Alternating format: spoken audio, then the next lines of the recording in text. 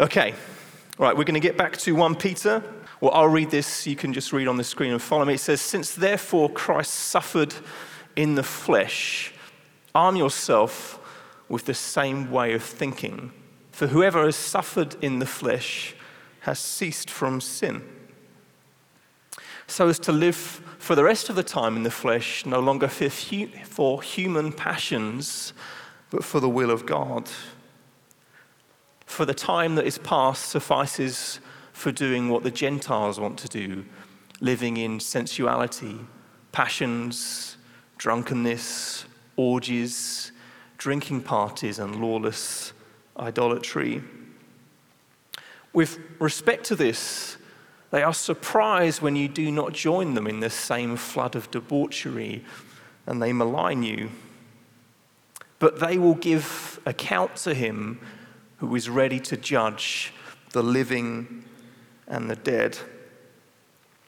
For this is why the gospel was preached even to those who are dead, that though judged in the flesh the way people are, they might live in the spirit the way God does. Let me pray. Jesus, we thank you for your word, and we want to live lives of obedience to you. We want to take what you say in the Bible, we want to take it so seriously. We don't want to take it lightly or flippantly. We don't want to just read the bits that we like and skip over the bits that we find boring or we don't understand or we disagree with. We don't want to read the Bible from our point of view, trying to get what we can out of it. We want to let you speak to us and guide us. We want to submit our hearts and our lives to your word. We want to follow you. Even though perhaps the world around us would say that's crazy and lunacy, we believe that's the best way to live.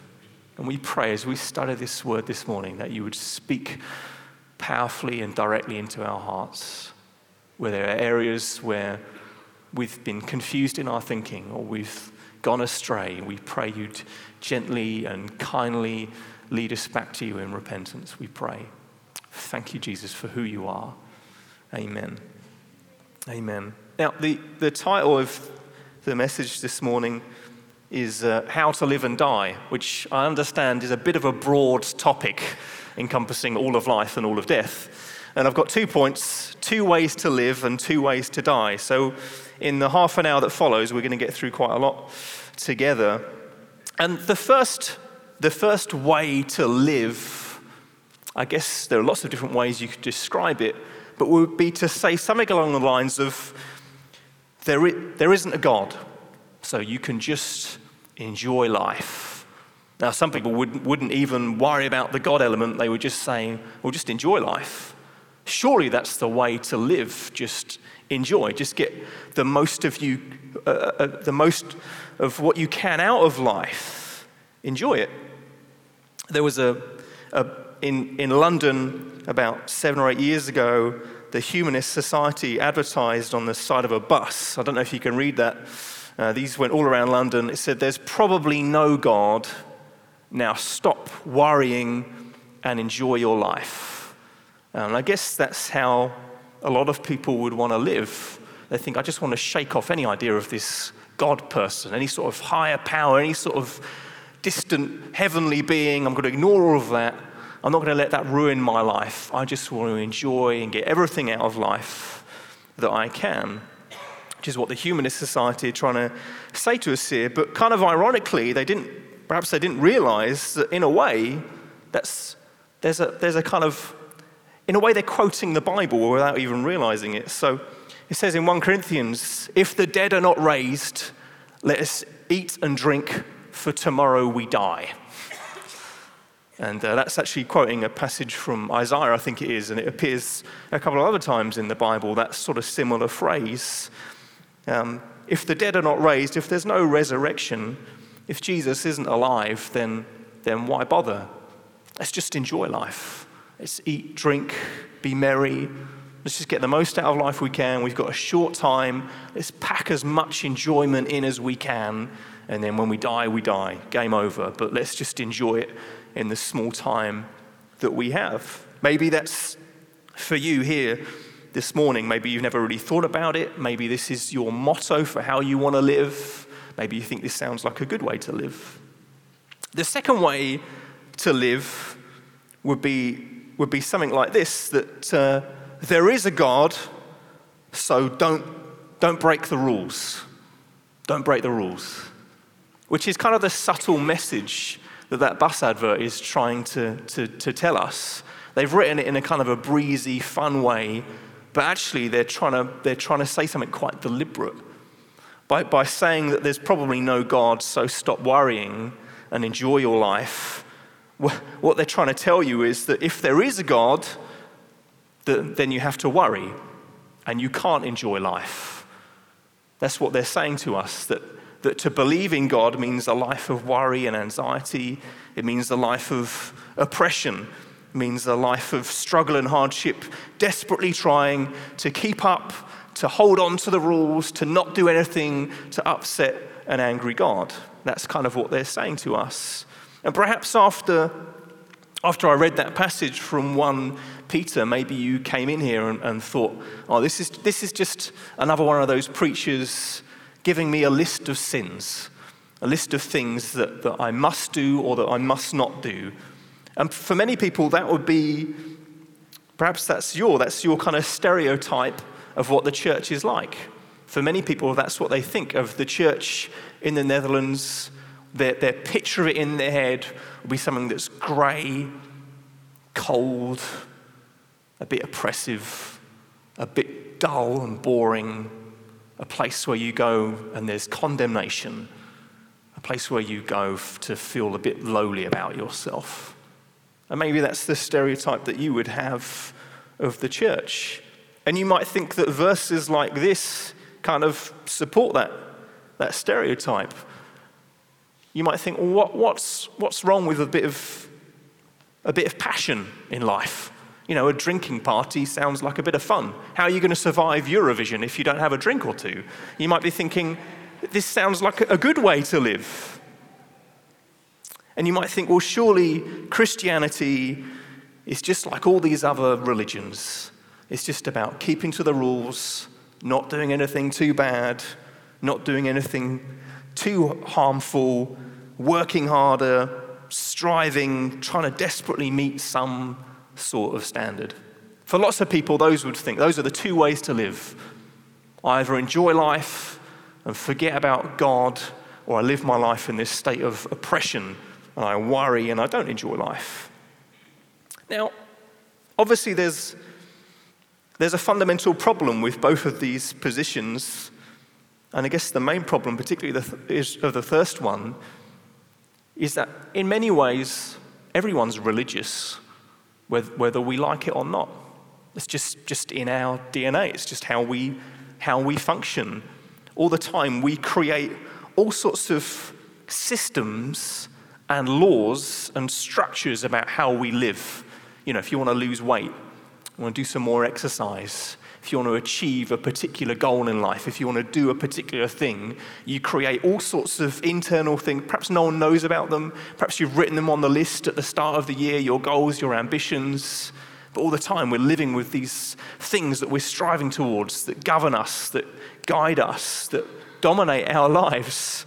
And in the end, even if we want to live the first way and we just want to enjoy life, in the end, most of us end up living the second way, where we're striving and struggling and we're worrying all the time because life isn't meeting our expectations, where life is letting us down. Because all of us, we can't even meet our own expectations. I don't know if you've noticed. Every now and again, you achieve something you wanted to achieve, but then very quickly that disappears. It doesn't really bring you the fulfillment that you thought it would. And you move on to the next project, the next goal, the next thing to strive towards, the next thing to try and achieve. And the thing is that essentially, when it comes down to it, we might like to think we're people that are designed to be free. So therefore, we can just throw off any constraints, any idea of religion, and we can just be free. But actually, what we're really like is we're creatures of appetite, of desire. Each of us has this insatiable appetite within us where we just want more of things. We're just trying to fulfill. We're just trying to fill this hole within us, striving all the time just to get more. We're people of desire. And then we often find that we can't fill that doesn't work for us. There was a survey that I read recently in Denmark, and they asked people if you were going to deliver as a snack at your work in a week's time, so you're ordering a week in advance, and you can choose between fruit or chocolate, what are you going to choose? And 3/4 of the people said fruit, a week in advance, because that's how they want to live. They want to live healthily. They want to look after themselves. But then they asked the same question of the food arriving right then. Which are you going to choose? And they put it in front of them. And the results were the other way around. 75% of people chose the chocolate when it was right there in front of them. And that's how we live our lives. We have these goals, these desires.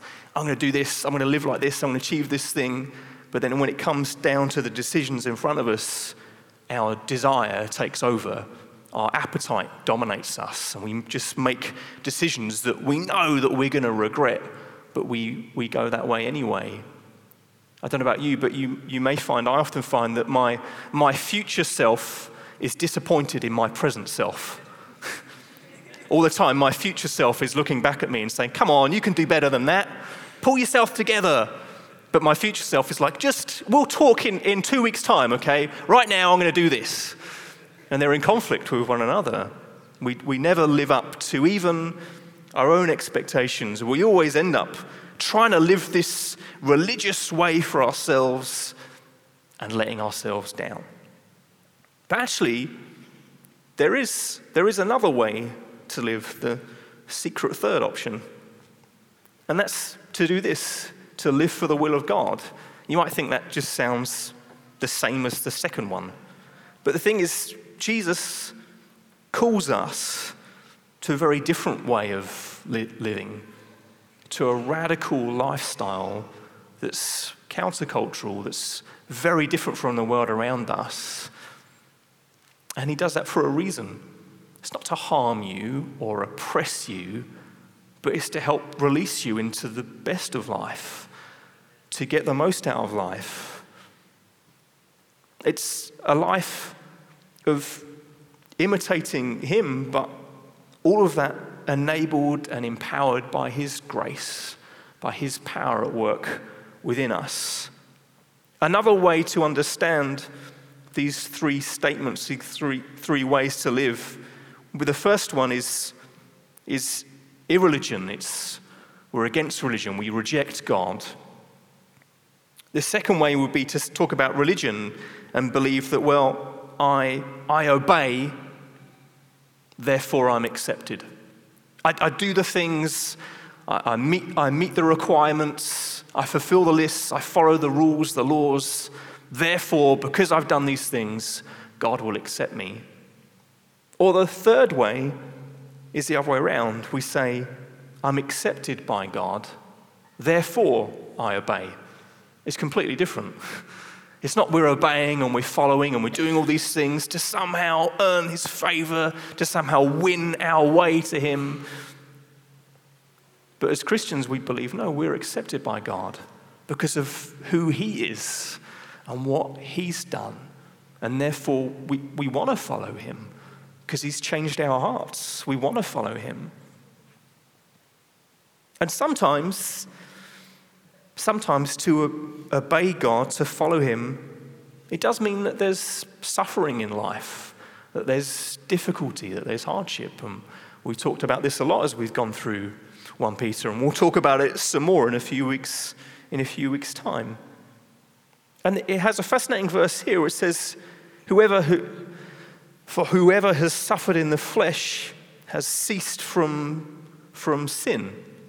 Now, I'm not going to explain that fully because we'll come back to the issue of suffering in a few weeks' time, but sometimes what happens is that there's a redemptive power of suffering where it brings you to God, where sometimes God even leads us or lead you through seasons of hardship and difficulty because he's trying to do something in you. He's trying to shake you and change you He's doing something inside of you, which actually he's drawing you ever closer to him. And the sin and the things in your life that are ungodly, he's breaking those things off. He's taking those things away. He's drawing you ever closer into him. And that can be painful.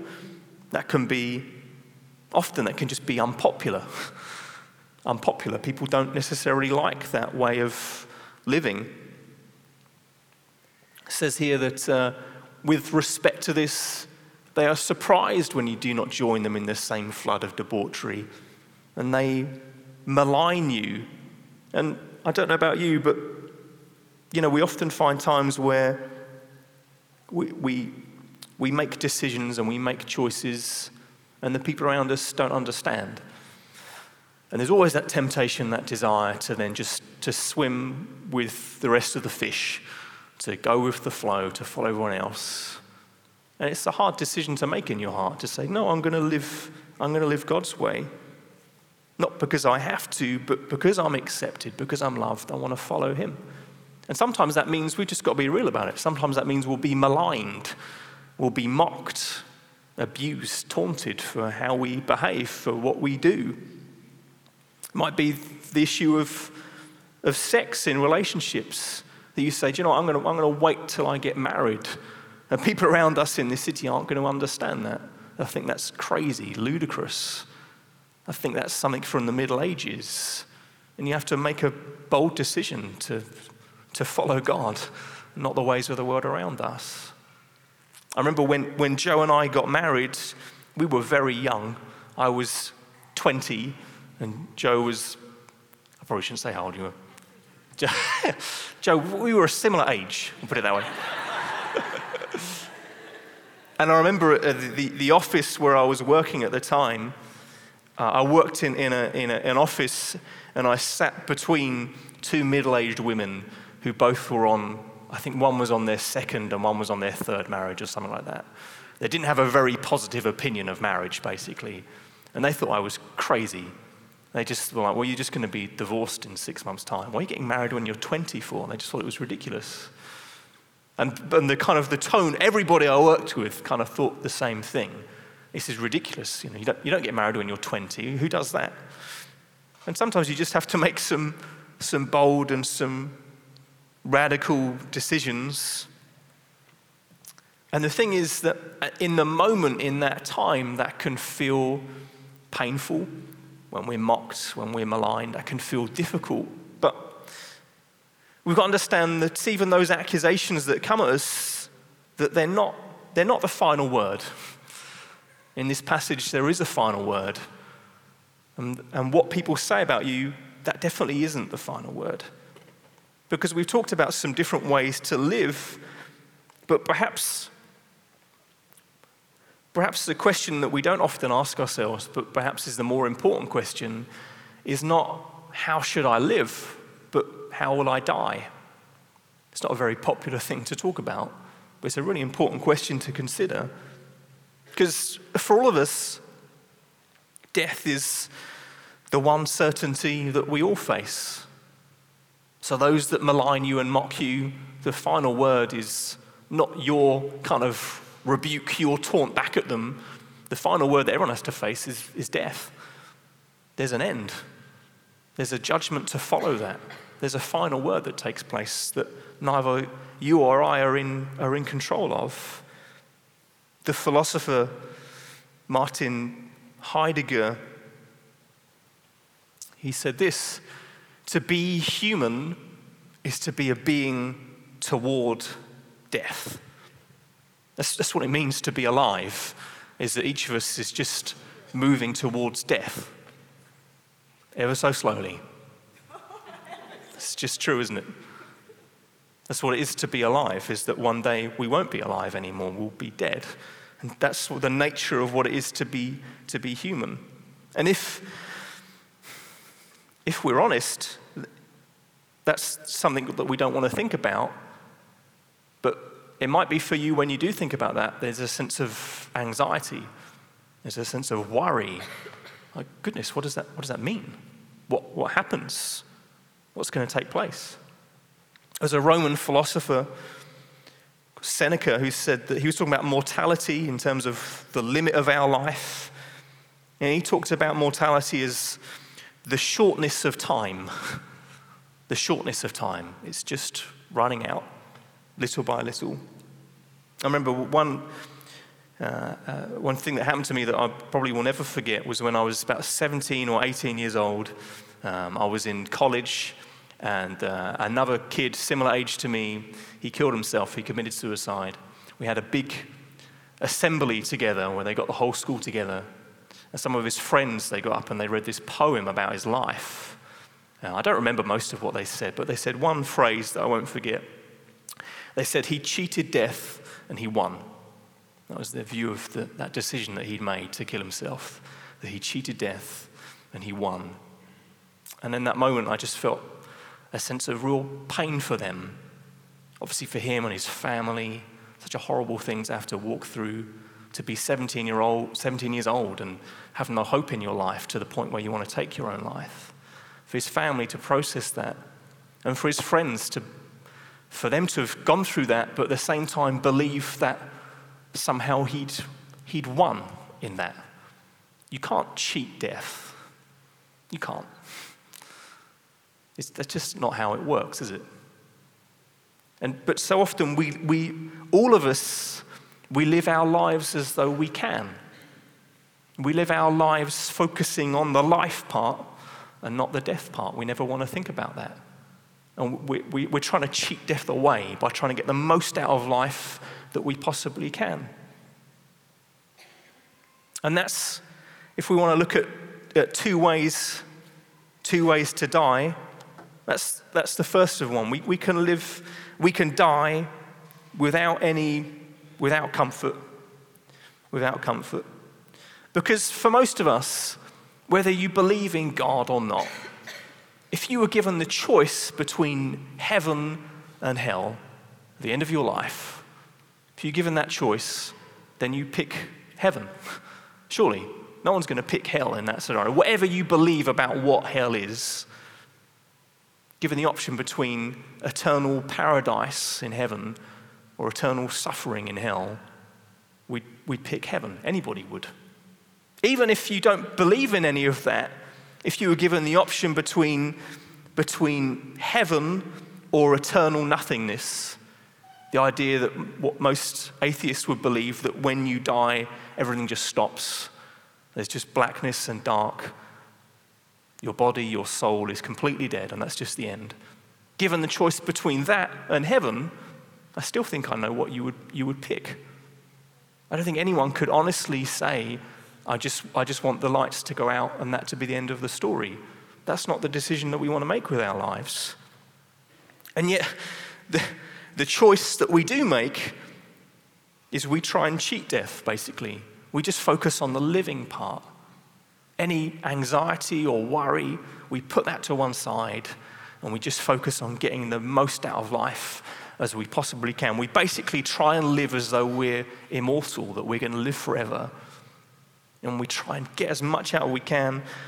And then when death kind of rears its head, maybe a family member dies, a friend, someone we know, it shocks us out of our thinking because we're not used to death. It doesn't happen much in our society these days. And when it does happen, it shocks us, but we quickly lock it back away again. We close it down, we put it away in that drawer, we don't think about it because we just want to focus on the life, on the good bits. And we live with this kind of hidden anxiety all the time.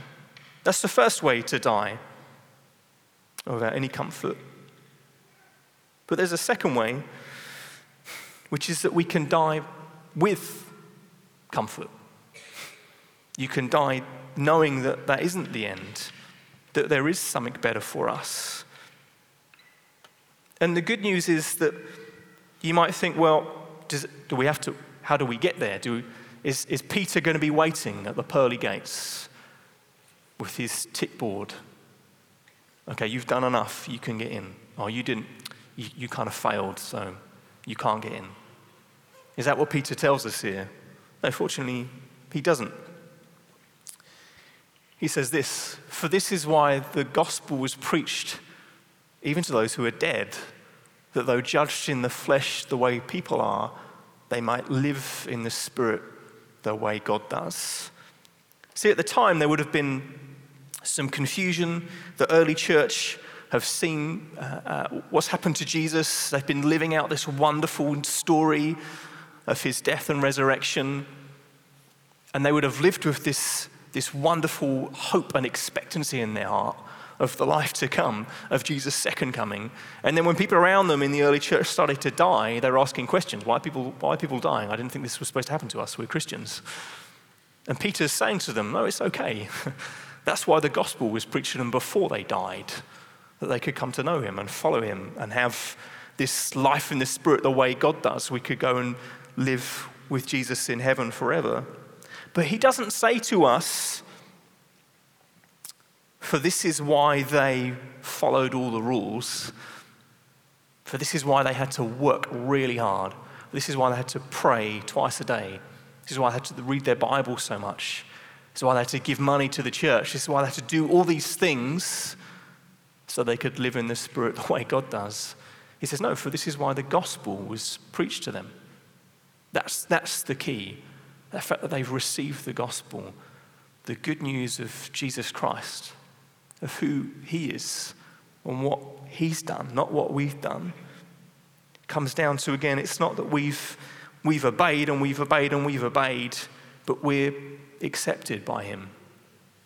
We obey, we follow him, but because we're accepted by him, because we can live with this deep assurance, this deep comfort that there's an eternity laid aside for us, not because of what we've done, but because of what Jesus has done for us. The answer is the gospel. We come back to that question that Joe read at the start. What is your only hope in life and death? That I am not my own, but belong body and soul in life and in death to my faithful Savior, Jesus Christ. He has fully paid for all my sins with his precious blood. Isn't that amazing good news? It's wonderful news. The preacher Martin Lloyd-Jones said this. He says, when you and I come to judgment, there'll only be one real question put to us. What did you do about the Lord Jesus Christ? And that's the question that maybe some of you need to consider here this morning. Is what are you going to do about this? You're going to live your life without any comfort, with this sense of anxiety and worry that you just lock away. You think, well, I'm just going to live this life of passion and sensuality. I'm just going to do what I want. I'm going to enjoy life. It's short. I'm just going to get the most out of it I possibly can. But then what? That's the question you need to ask yourself. What are you going to do about Jesus, about who he is, who offers you eternity with him, but not only that, fullness of life now. It's just such a better way to live. It will fulfill you. It will change you. It won't suddenly make life all magical and easy and perfect. You'll still have hardship and difficulty and trials, but you have the living God living inside of you, helping you, blessing you, drawing you ever closer to him. Have a relationship with the Father in heaven who loves you richly and deeply. Why don't we just stand to our feet? And I want to just pray for us. But before I do that, I just want to read, Joe read from the Heidelberg Catechism earlier, question number 1. I'm going to read this, and don't repeat it back, but maybe just close your eyes, or you can read it off the screen, that's fine. But just let these words just penetrate into your heart as I read them.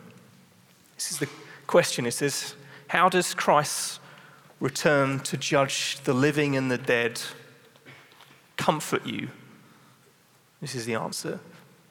It says, in all distresses and persecution, with uplifted head, I confidently await the very judge who has already offered himself to the judgment of God in my place and remove the whole curse from me. Christ will cast all his enemies and mine into everlasting condemnation, but will take me and all his chosen ones to himself into the joy and glory of heaven. Let me pray. Jesus, to consider life might fill us with joy and excitement or fear and worry. To consider death, for some of us here, it may just petrify us. We might not want to even think about that. We might have all sorts of questions about heaven and hell and judgment. But the question I want to put to each and every heart here this morning is the question of Jesus, of who he is and what he's done for us. And we thank you, Jesus, that as believers in you, we can know that we're accepted and that we're loved. We can have this deep assurance and comfort that you've laid something wonderful and perfect aside for us for all eternity. And we don't want to waste our life on small, tiny things to try and keep ourselves happy. We want to live our lives fixed on you and your purposes, knowing that that's the best way to live, and you've set eternity aside to worship you, and we want to fix our hearts on that. And for anyone here that doesn't know you, or they're not sure, I'm not trying to scare them, but I want them to know the full riches of who you are, Jesus, of all that you offer, of all the promises that they can receive in you. And I pray, Holy Spirit, that you would come and speak to their hearts. Help them to turn away from their old way of life and put their trust in you, and to say that they want to belong to you and follow you. Thank you, Jesus, for your love for us. Amen.